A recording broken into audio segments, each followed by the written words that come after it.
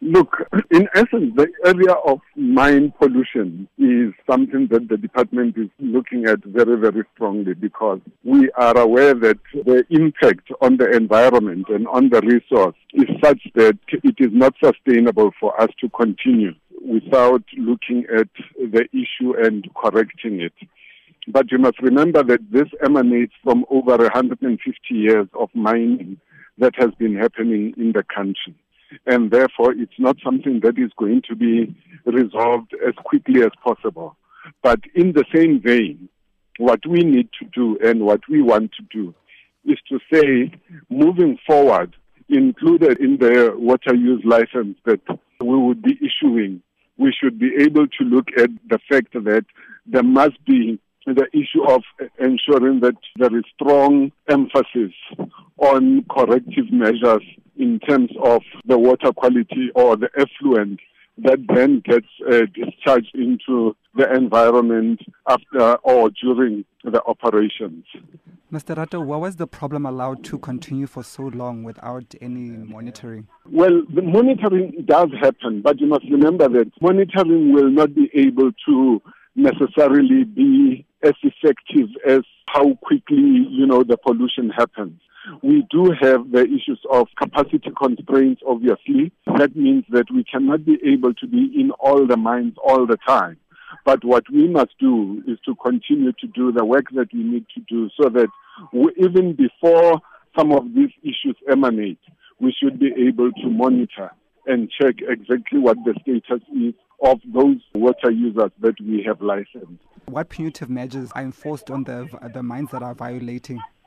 Well, the National Water Act has got a number of opportunities that it affords the department in order to ensure corrective measures. And that begins with the issue of notices and pre-directives being given, followed by directives. And obviously, if we are not winning in terms of bringing those people or those operations to the point of compliance, then we are able to even go to the point of engaging with the law enforcement agency up to the point of taking the transgressors to court. Do we also see the same problem in other parts of the country?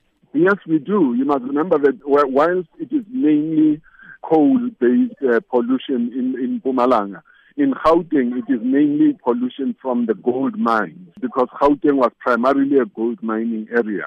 And that is why one of the things that we have looked at is to put together what we call the long-term strategy on acid mine drainage that has already been accepted by Cabinet.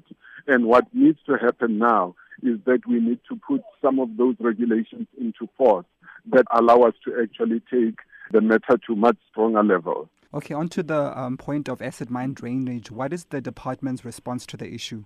Well, acid mine drainage, like I'm saying to you, is basically the pollution of water resources and the environment by mine water. Acid mine drainage is mine water pollution. And what we are doing, like I was saying to you, is that in 2010, it was indicated that, the issue of looking into the issue of acid mine drainage cannot be just Department of Water and Sanitation issue. That is why there was a decision to put together an interministerial task team that looks at the issue of acid mine drainage. That includes the Department of Finance, that includes the Department of Science and Technology, that includes Department of COCTA, that includes as well where we drew in our scientists and technocrats led by the then CEO of, what do they call this entity now? But it is one that is under the Department of Mineral Resources, so that they could be able to give an indication of exactly what the extent of acid mine drainage is countrywide. But obviously at that time we started with Gauteng, because of the difficulties that we had with the three major basins, the Western Basin, the Central Basin, as well as the Eastern Basin. But beyond that, then Cabinet decided that we need to expand the issues of looking into acid mine drainage beyond Gauteng. And that is why we had to put together the long-term strategy that the government has still got to finalize and quantify in order for us to be able to say, this is what it would cost us to be able to get to the point where we want to be, but also to make sure that it is not just government's responsibility to deal with the issue of acid mine drainage, but we need to bring in the other role players, particularly the mining companies themselves. What is the extent of the problem according to the department? I'm not sure when you say the extent. We know that in all the mining areas there will be issues of acid mine drainage, but we know that there are also companies that have taken it upon themselves to do a lot of work around ensuring that the kind of effluent that they discharge is actually to the standard that is required.